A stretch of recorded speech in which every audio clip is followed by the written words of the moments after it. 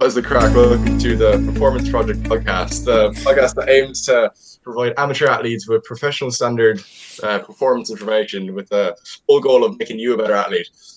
So as this is our first episode, I suppose we'll do a quick brief introduction of who we actually are. So I'll start myself. My name is Seamus Fox. I'm a recently graduated physio from UCD, but I'm actually living in Cork. And I suppose my kind of sporting history has been largely based around rugby, so playing for Sundayswell in Cork, and then for UCD up in Dublin, and then a bit of running up late in quarantine. So if you want to introduce yourself, Sean. Nice. So my name is Seán Powter. I'm recently qualified neuroscientist as of last week. So, but my sporting background is kind of more GA related. So I'd be playing GA with my local club Douglas and GA with Cork as well. And I just have a keen interest in injuries and sports injuries because I have a lot of injuries myself. So that's why I've kind of gone to Séamus about setting up the idea of a podcast, just to give people information, or just to help people understand complex ideas, and try and explain it in simple terms. Absolutely love it. So what do we have on the menu today? So the plan is to talk about COVID-19 and how people at home deal with it, and how scheduling, how to stick to programs, how to just mindset and stuff. Yeah, how to maintain your baller status during quarantine. So should we start with, I suppose, quarantine's obviously kind of messed us all up a bit. Like our total schedules and routines are out of whack. So we don't have our usual school or college or work to be going to, and that in turn throws our normal kind of gym routine out of whack. So I'd say just something that's really important just from the outset is just taking control of your own time and prioritizing your own time to ensure that you're literally just mapping out your time so you are continuing to work towards them goals that you have set. Exactly. With regards to sport, no one really knows when they're going to come back, so it's difficult to plan long term. So what I'm doing now is I'm setting short term goals. Like, say, if I'm running a 5k, I ran a 5k last week. The goal would be run a 5k this week, but in just even knock off 2 or 3 seconds.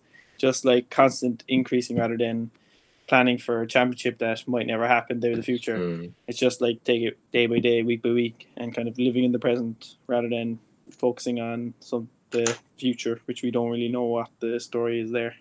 So uncertain, yeah, absolutely. I actually heard today that the Irish club rugby league, so the AIL, that they won't be back until January. They're planning. So literally half the season. Oh, it's mad. So that will have been from, I think the last game that happened was sometime in early March. So then March to January, Jesus, that's 9-10 months without any games.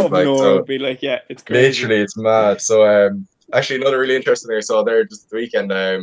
The way the Bundesliga was back, they had their first few games back. Yeah. So there was 6 games back, right? And in those 6 games, there was 8 muscle injuries, which is unprecedented. It's mad and completely connected to the current situation. So just goes to show the importance of it.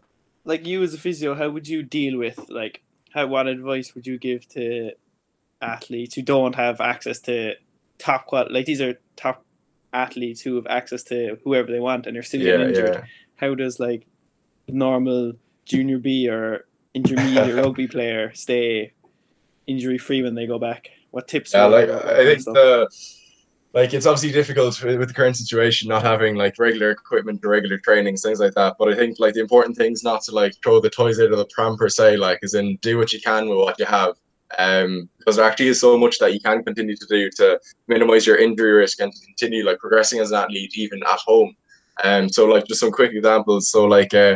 So for adductor strains, so the gold standard exercise to prehab and rehab adductor strains is an exercise called a Copenhagen. So it's basically like a side plank type thing, and so you're in the side plank position and you have a partner holding your top leg, and then you're using your lower leg to use your lower adductors to bring your leg up towards the other leg. Wasn't a great explanation there, but literally just look it up on Google Images. Oh, stop! But yeah, I'll have a link in the description. Jesus. But yeah, literally Copenhagen, because the adductors are commonly injured muscle group in soccer, Gaelic football, any kicking activities really. So they're a great one to continue doing. So just general recommendations, if you've never done them before, I'd say start out about low enough volume, because they are quite a tricky exercise. So I'd say about 3 sets of 5 reps, and then build from there. But they're definitely ones that are worth doing during quarantine. And again, you don't need any equipment to do them. So happy days. I suppose, well, you were saying you're banging through your Nordics these days, are you? Yeah, like because the injuries I had were kind of hamstring related, so I'd be doing a lot of strength work on my hamstrings, and I find the Nordic kind of gets a lot of it. I find it extremely tough, but I get like the most benefit out of it because like there is evidence behind it that it increases the fascicle length of the muscle, which reduces the risk of injury. So that's why I'd be doing it. But like at the start, I remember I could barely even go down. Like I was going nowhere near the ground. I was literally just bending over, and I had to clonk my ass in the ground straight away. But like eventually, I got to a stage where I nearly hit the ground now. But like, what would you give? Like, because I remember at the start I was scared because it's such a like aggressive exercise, and I remember like I was like, Jesus, is this really going to help me, or is it like too excessive? You know what I mean? Yeah. Like I suppose given the nature of the Nordic, like it is like a maximal kind of eccentric load for your hamstring because like you're using your kind of full body weight. So it can definitely be scary enough for somebody coming back from hamstring injury to first attempt it. Like, a nice way to like regress the Nordic is just to use like a resistance band, literally just around your body, like a nice strong one. Or even before that, like exercises before you move on to the Nordic, because the Nordic would be quite an end stage rehab exercise. You could do, if you look up again, bang into Google Images, like Askling's glider and slider. They're two different exercises, and basically the purpose of them is to load the hamstring in that like maximally lengthened position, because that's generally the position where for injuries occur, like during sprinting. So they're nice ones to do before you do move on to the Nordics. Like. And what like reps would you advise for say someone just starting off trying to get stronger for let's say running or pitch work? What reps and how many times a week would you recommend? Yeah, I'd say like just like the Copenhagen's there that I mentioned, like the Nordics, like it's quite a taxing kind of movement. So I would initially start with like quite a low volume, like so I'd say in around like 3 sets of 5 again, like just like nice low volume and try and control the movement as much as you can. And like you can bet your bottom dollar that like if you haven't done the movement before, like that, like you're gonna feel it in the morning, like cramping up, like. But yeah, they're definitely worth doing it. And again, like you don't need any equipment to do them, so like they're bang on for quarantine. Like exactly. So we've got Copenhagen's, we've got Nordics. What else does the physio recommend? The physio, Jesus. I'd say just sprinting, like basic as you can get, but I think it's so important for well, like if you come back to like the whole idea that like if you don't train for it, you can't expect to perform it, like, you know. So I think it's a thing even in normal in season. I think it's a thing that's not done that often, like actual sprint training, like with the aim of like reaching your absolute maximal speed, like so depending on the studies you look at, like you reach your max speed at around like 5 to 7 seconds of starting sprinting, and then after that, it's just about maintaining that max speed. You're not actually accelerating. So yeah, it's really important, especially for like minimizing hamstring injuries, because we know that like one of the main causes of hamstring injuries is this like max velocity sprinting, where like the hamstrings are forced to maximally contract like eccentrically, like kind of decelerate the leg when you are sprinting at top speeds. So the Nordics are bang on to help with them ones. So for somebody who hasn't done much sprint training before, like specific sprint training, I'd say a nice place to start is in around like 3 sets of maybe 60 meters. So again, meters. Nice low volume, and then like a decent bit of rest in between too, because as I was saying, like you want to reach your max velocities, so you want to be fully recovered between these sets to be able to reach these speeds. Quality over quantity is what you're saying. Hang on, 100%. Yeah, you said it.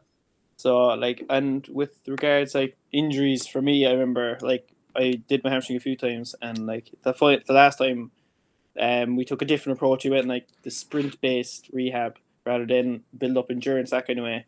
And I kind of feel like it kind of gave me a platform where like I'd be doing a lot more sprinting in the game, and I kind of made my body adapt to what I'd be doing in a match.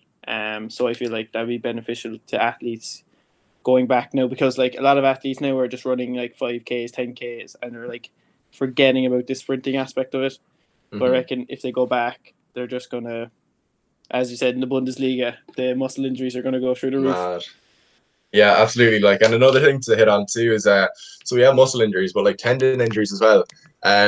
Because there's been so much research done on like different tendon injuries of late, and the kind of conclusions that people have come to is that The relationship between like workload and tendon injury risk is kind of U-shaped. So basically, like a low training volume and a high training volume both predispose you to injury. So you want to get that sweet spot in the middle. So obviously during this quarantine period, we're at risk of having a like excessively low training volume. Yeah. So if we're just learning from the past, like if we look at the 2011 NFL season, there was like a period of 130 days where there was this NFL lockout, and it was basically this big dispute between like the owners of the league and the players, for whatever reason, pay or whatever it was. Like, but yeah, there was a period of 130 days where no games went ahead. But the interesting thing about that is then that in the month after return to play, there was a massive spike in Achilles tendon ruptures. So it just goes to show that like this extended period of unloading like predisposes you to tendon injuries. Yeah, and like it's kind of scary that like even the Bundesliga and NFL top athletes, like when they go back, if they're getting tendon injuries, like we are certainly not me or you, but like people are definitely going to get injuries themselves. So like yeah, I'm assuming they're keeping on top of their plyometrics and that kind of stuff. Their Nordics, their Copenhagen's, but like God help the people who aren't keeping on top of them. No, yeah, like something's better than nothing. Like, I mean, like you have to, it kind of reinforces the point that you have to do something during quarantine, because like this isn't just like a few weeks period. Like at the start, you're like, oh, like you'll just get a few home workouts in, a few body weight workouts in, just to keep yourself ticking over until gyms are open.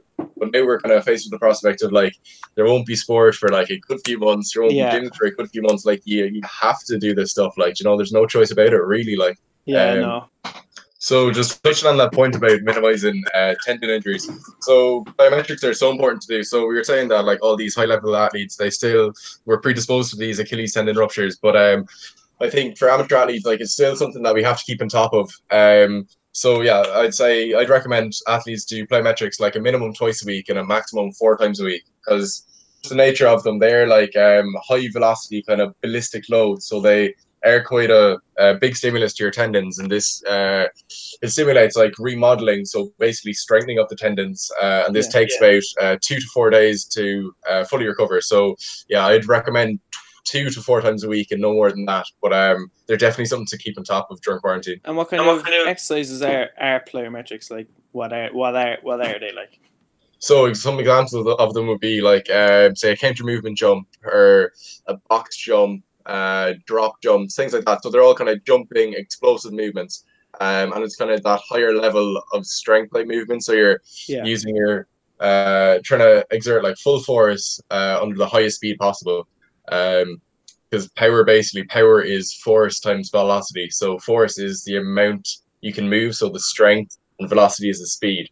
So it's basically it's a full out explosive movement. Exactly. So I think you've explained that very well. And like, so you're saying, just to summarize, what the 4 exercises you recommend to reduce your injury risks are Copenhagen's, Nordics, plyometrics, and high speed running, sprinting. There we go. Hang on. And you know what? I throw in one at the bottom. One more.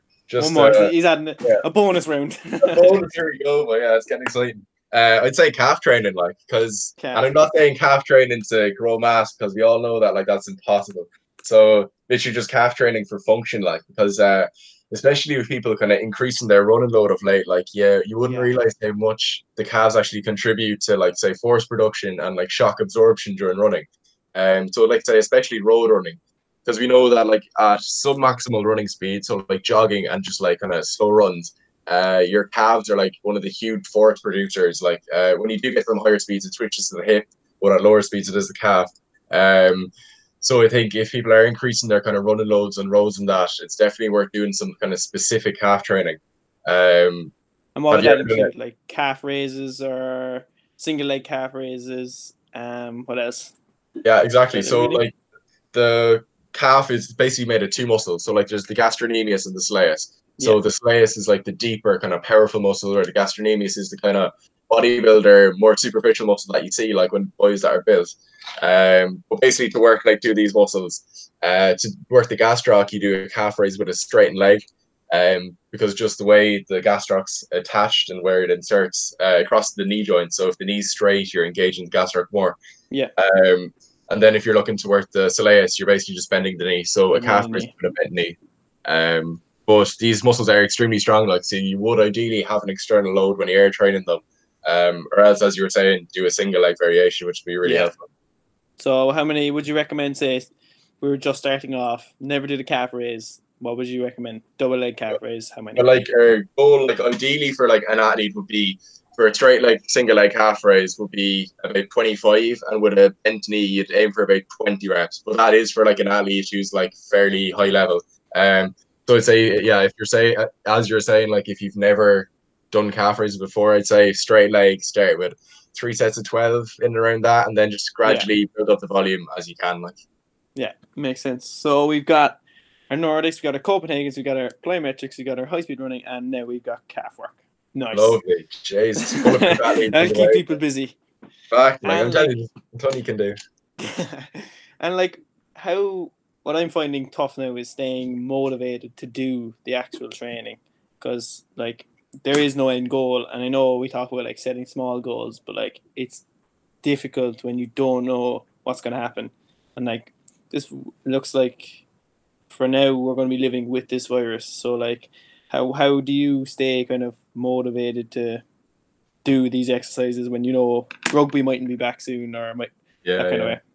Yeah, no, it's definitely tricky, like, and it's a big challenge, like, and it's something that's probably like, well, definitely for people of our age, like something we've never experienced before. So it's a absolutely kind of new challenge. Yeah. Something that I'd say to athletes is like, if you implement structure, like it almost mitigates the need for like motivation. So like just some simple tips to do at home, like, because like nobody really enjoys their home workouts, like, do they? Like, No, no. yeah, it's a bit different than going to the gym and like training with your friends. Like, so yeah, I think just implement structure like in your home as best you can. So just have like a specific space in your house where you exercise, and like a specific time of the day where you exercise. And also have like a program pre-set out for you, so you're not just deciding on the morning. Ah, Jason, I'll do a few bicep curls, I'll do a few ladder Yeah, rises. So you're sticking to something. Like, what do yeah. you use Like yourself? What do you think? um, like with regards to like people love going to the gym, it's because we've learned to associate the gym with like us exercising, and like that's called there's a neuroscience term called Pavlovian conditioning. So like when we go to the gym, we associate like our exercise with the gym. So it's difficult to do the exercise at home because we don't associate home with the gym, if that makes sense.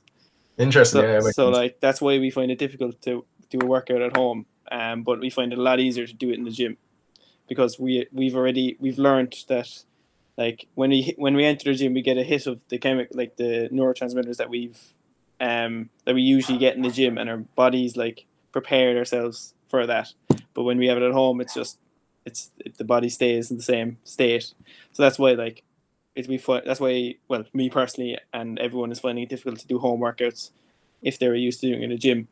So like just know there's nothing wrong with you. It's just it's just the way we've learned. But Way with we're wired almost. exactly. But with regards what I do is I like what I said to start. I structure my day. I know what I'm doing from say 10 to 5. But like most days I probably wouldn't even get most of that done.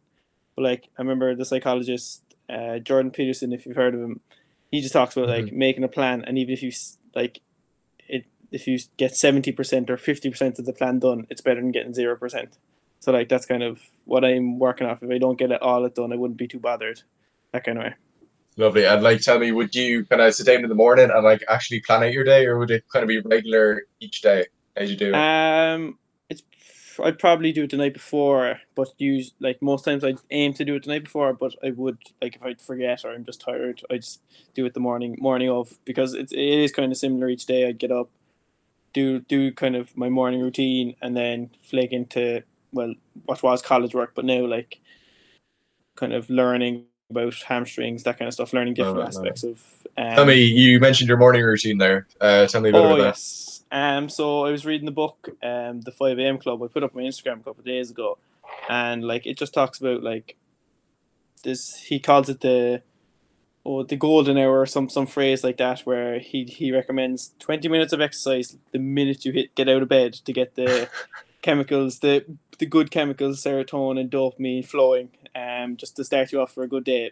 So what I do is to go down, bang out like push ups, sit ups, that kind of thing, just to get the sweat up. Love Then it. you're supposed to go into like mindfulness, kind of meditation, breathing exercises, visualization, that kind of thing.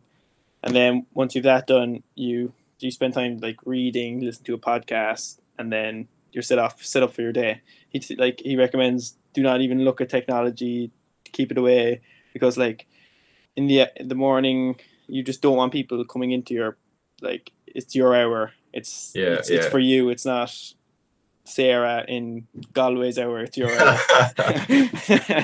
Yeah, in fact, I think there's an Irish kind of self-help guy called Pat Divley, and he preaches the same thing. Like talk to someone first in the morning before you look at your phone. Like, so basically, sort out your own day, sort out your own life, and get your own priorities for the day straight before you start taking on that of other people. You know, so it makes perfect sense. Like, yeah. You were saying visualization there. Tell me, what's the crack with that, or what you be doing? Like I first came across visualization with regards sports psychology. Just like before a game, I'd visualize like scoring a goal or keeping my fella scoreless or kind of things like that. But then there's kind of science behind visualizing your ideal day and like how it would plan out. So if I woke up in a kind of shitty mood, I'd visualize having a good day, that kind of thing. And I feel like it does kind of benefit me. But I also find like meditation now is kind of it's kind of becoming a really like popularized thing. But I think like there's a reason why it's become popular, because like when I do it, I kind of feel like calm, and like I remember I was nervous for an interview last week, and I remember I just did it like just before the interview, and I went and I just like was so calm in the interview. Yeah, love it. And I remember I was shitting myself like before the interview, but like once I did it, I was like, grand. You know what, like, and you were saying there that it's becoming such a bigger thing, like, and I think it's so true. And I think the reason for that, like, it's obviously been around for years, like meditation and that, but it is getting popularized, like, of late, like in say business and sport circles, and like for good reason. But I think the reason for that is because, like, I think the kind of perception of meditation, things like that, they're kind of like wacky, you know, they're kind of hippie up in there. But I think with modern kind of science, you're able to quantify the effects of that. So you're able to get like hard science and hard numbers that actually show the benefit of these types of things, and that's why they're being implemented in these kind of professional scenarios. Like, so I love it. Like the science shows that with meditation and mindfulness, it rewires the brain. Like, so like people think now because they're 30, their brain is fully formed, it's never going to change. But like getting into habits of like meditation and stuff like that does change the brain. But so does drugs and that kind of thing. So like we're aiming for the good stuff. We're aiming direct for your attention in the good way, yeah, and staying away from the bad wiring. And you're just saying there about visualization. I was actually just reading a paper lately. It's actually mad. I'd just be interested in it because the effect of it on like injury rehab. So there was a paper. I'm not sure when it was conducted now or like how strong or rigorous it was. Like, but I just thought it was interesting. Basically, it was 3 groups of people, and they had no previous injuries, and their exercise that they had to do was like with their second digit, they had to just do finger curls for 1 hour a day, 5 days a week for 4 weeks. All right, so one group had to do that. The second group had to visualize doing that, so there was no actual movement. They just visualized doing a finger curl for an hour a day for whatever. And then the last group did nothing at all. Like, they were just the control group, and it was mad. Finger curl group had a 30% increase in strength, which is fair enough, like it's as expected. But the visualization group, who actually did no exercise, who just literally just visualized it, had a 22% increase in strength. So it just goes to show, like, the power of visualization. I heard, I don't know how true this is, but there was kind of a story in the NFL where they got, I don't know, a few quarterbacks to visualize. So they had one group which was actually like practicing throwing the ball, say just as far as they can, and then the other group was visualizing throwing the ball as far as they can. And I think the differences was like minuscule between the two, like with the improvements, and like it's just crazy how like a simple thing can just like it's just like your mind, your mind perceives what you imagine as reality.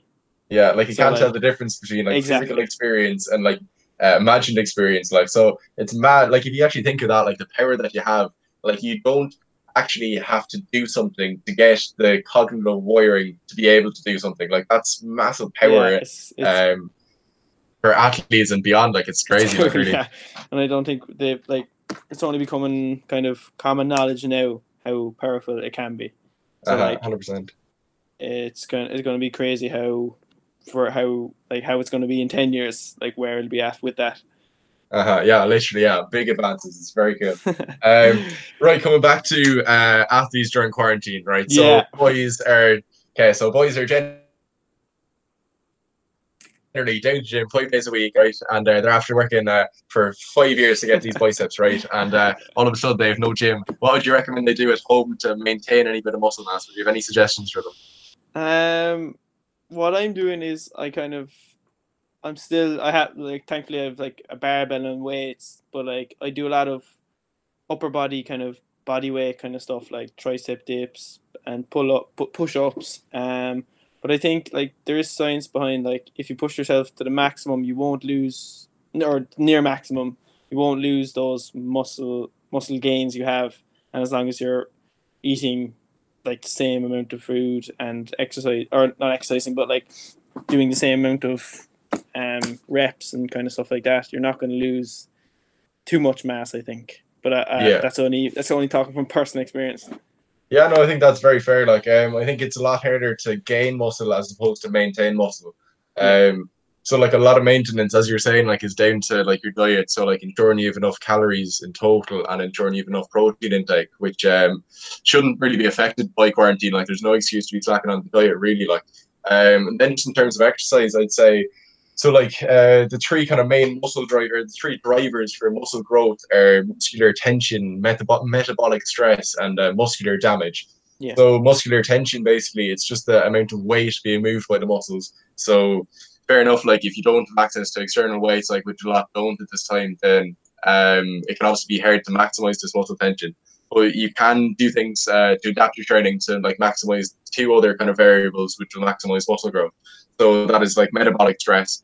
So basically, to maximize this, you want to be doing like high repetition work. So like as you're saying, like say with your push-ups, your pull-ups, you want to be doing high reps and like feeling the so-called burn, like working close enough to failure, like, and yeah, this would be ideal for maximizing that metabolic stress. And then if you're looking to maximize that muscle damage, so we're looking to do like slow and controlled repetitions, basically. So like time under tension is your best friend for this.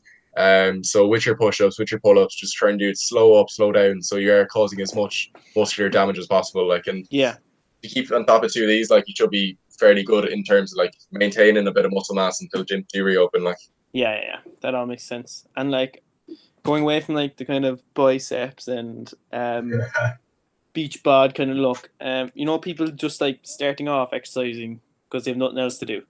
Like, what advice would you give them? Because like if they go in, like I know on Instagram now everyone's doing 5Ks, 10Ks, 20Ks, and like people might just want to like, oh Jesus, I'll give this a go. Like, how would you recommend them starting? And would you recommend them going straight for 5K or? Yeah, like first of all, like I think any activity is better than no activity. Like I'd never discourage activity. You know, like if you're somebody who hasn't exercised before and you're seeing quarantine as an opportunity to do so, then like 10 out of 10, like go for it. But just in terms of like from a physio perspective, say like if you're to minimize like your risk of injury, like because obviously if you haven't exercised before, then like say road running, it's going to be a completely new stimulus for your body, like which will obviously have to adapt to this to overcome it. So I just recommend like gradual progressions in the load. So like as you're saying, like people doing 5Ks on Instagram, like I wouldn't start there if I'm honest. Like you'd want to start maybe 1 or 2K, like sub-maximal jogging, and just build it up from there. Like just be kind of responsible about it. Just a general rule for people like who are beginning running is like to increase your running load or like any exercise you're doing really by about 10% per week. So it's just a small little increment which will continue your progress, but like minimize that chance of injuries. Like, yeah, that makes sense. And like I know now you struggle with these, but like how would you manage like shin splints? Because I've had them in the past and they are like people like kind of laugh at you, shin splints, but Jesus, they are sore. I know, like I'm getting bullied by my shins at the moment. Like it's actually depressing. I haven't been able to run for the past week. I know, like I think it's very topical too, like because obviously everyone's taken up like road running and things like that. So shin splints is kind of one of the most common overuse injuries that you will get from this road running. So yeah, like if you do experience shin splints, so basically what it is, it's pain in the inside of your shins. Like lucky you if you never experienced it. Like, um, but yeah, like there's a period of rest kind of needed. Like there's no kind of two ways about it. You need like 7 to 10 days of complete like rest from running, really. Yeah. And then it's just about progressive calf strengthening. So what we were talking about earlier with the straight leg and bent knee calf raises, just getting your calves really strong will be helpful. And then just gradually progressing your load from there, maybe starting from grass and then moving on to the harder surfaces of like road eventually. Yeah. But that's what I've been doing to unsuccessfully manage my own incidents, but we'll keep you updated. So realistically, they're just manageable. There's no real like cure kind of per se. Nah. There's no cure. It's just Not yet. yeah, like managing your load and trying to increase the strength of like the relevant kind of muscles. That's basically Exactly. it. Like. And so, like, moving away from kind of the sports aspect, like, what would you do? Like, would you read a lot, or would you watch Netflix, or how would you keep yourself busy now once you've all the exercise and study done? Yeah, stop. I actually like struggle to watch Netflix unless there actually is something good on. Like, I hate watching like just fairly shite. Like, at least the Michael Jordan things on the moment. Like, Yes. I'm 7 episodes into that, like, and that's actually very good. So I don't mind watching Netflix when there's actually something decent on. But yeah, I think reading's a big thing. Like, and again, like quarantine's a perfect time for it. Exactly. I think you can open your mind to whatever, like all these new perspectives and like different aspects of knowledge, which I think are really useful. Is there any kind of main books that you've been reading of late? The one I'm reading now is The Laws of Human Nature. Just kind of how people are and like what they're why they act like that kind of stuff. But it's like it's a Bible, so like I won't be finishing it. I won't be finishing it anytime soon. I also How many pages? I think it's 1,200 or something. Oh, fair play for him picking that up. Like, geez, that's intimidating. And I'm also reading The Subtle Art of Not Giving a Fuck. Love it. I like all those self-help books. It's kind of like a different kind of look on those self-help books, which is kind of refreshing to have someone else look at it from a different angle. And the final one was the 5 a.m. Club, which is just talking about like how to reach like your full potential, and like there is some waffle in it, but like there is some very good pieces you can pick out. What about yourself? Yeah, of late it's by Dr. Joe Dispenza. What's the name of it now? It's forgetting. It's like the art of forgetting yourself, something like that. Like, but it's basically just about not letting like your kind of your ingrained like neural pathways like from past experiences kind of affect your future experiences. So it's just really interesting. It's very, very abstract, and like it goes into like subatomic particles and like quantum physics and things like this. Like, so yeah, no, it's quite out there. Like, but in fairness, he's very popular. Like, and the book does make a bit of sense once you get into it. So I definitely recommend it. But like as you say, like it's a dense read. Like it's like 500 pages, so tough enough getting through Pure it. concentration. Literally, like you'd have a pen and paper next to it, or else you're wasting your time. Like, yeah, that makes. Right. Do we have any closing things? Anything that we have to tell the people before we go? So at least during quarantine, we have structure. We have like prioritizing your time. We have the few exercises we went through. Just to summarize them briefly, like so, there's the Copenhagen's, Nordics, max sprinting, plyometrics, and then your calf training. And then on top of that, all your bodyweight exercises. Just something is better than nothing. Just keep that in mind. Yeah, and just like on kind of the mental aspect again, just like from a neuroscience point of view, like I'd be like we'd work a lot with like psychology and stuff, and like it's just in these times like people will struggle because like athletes like myself use sport as an escape to get away from like if you're feeling down or alone. I'd go out and kick a football out the pitch, and like that you can't do that. So like some people mental health could be really affected by that. So like we should like kind of like I know there's still like a negative stigma around men's mental health and just mental health itself. So I feel like we should like just kind of say it doesn't really like people should be able to talk to whoever they want like about their problems and not feel like they're going to be judged, because people are struggling in isolation, and especially like people who can't do what they love. So like you should be able to talk to a counselor and not feel judged. And like counselors are there for a reason. They're there to help you. And I feel like just that was my closing remark. Yeah, no, I back that 100%. Like, this is such like a stressful and like kind of new time for people that like you have to be a bit kind of give yourself a bit of slack. Like, it's tough for everyone, and like, you shouldn't be expected to be in this like unbelievably high mood all the time. Like, it is tough for Exactly. people. So definitely reach out for the help if you do need it. Like, um, Exactly. right. So I think we should conclude it there. Happy enough? Our first episode went well, I think. First episode, good stuff. So we'll see you in the next episode. I hope you enjoyed, and I'll talk to you soon. Thanks very much.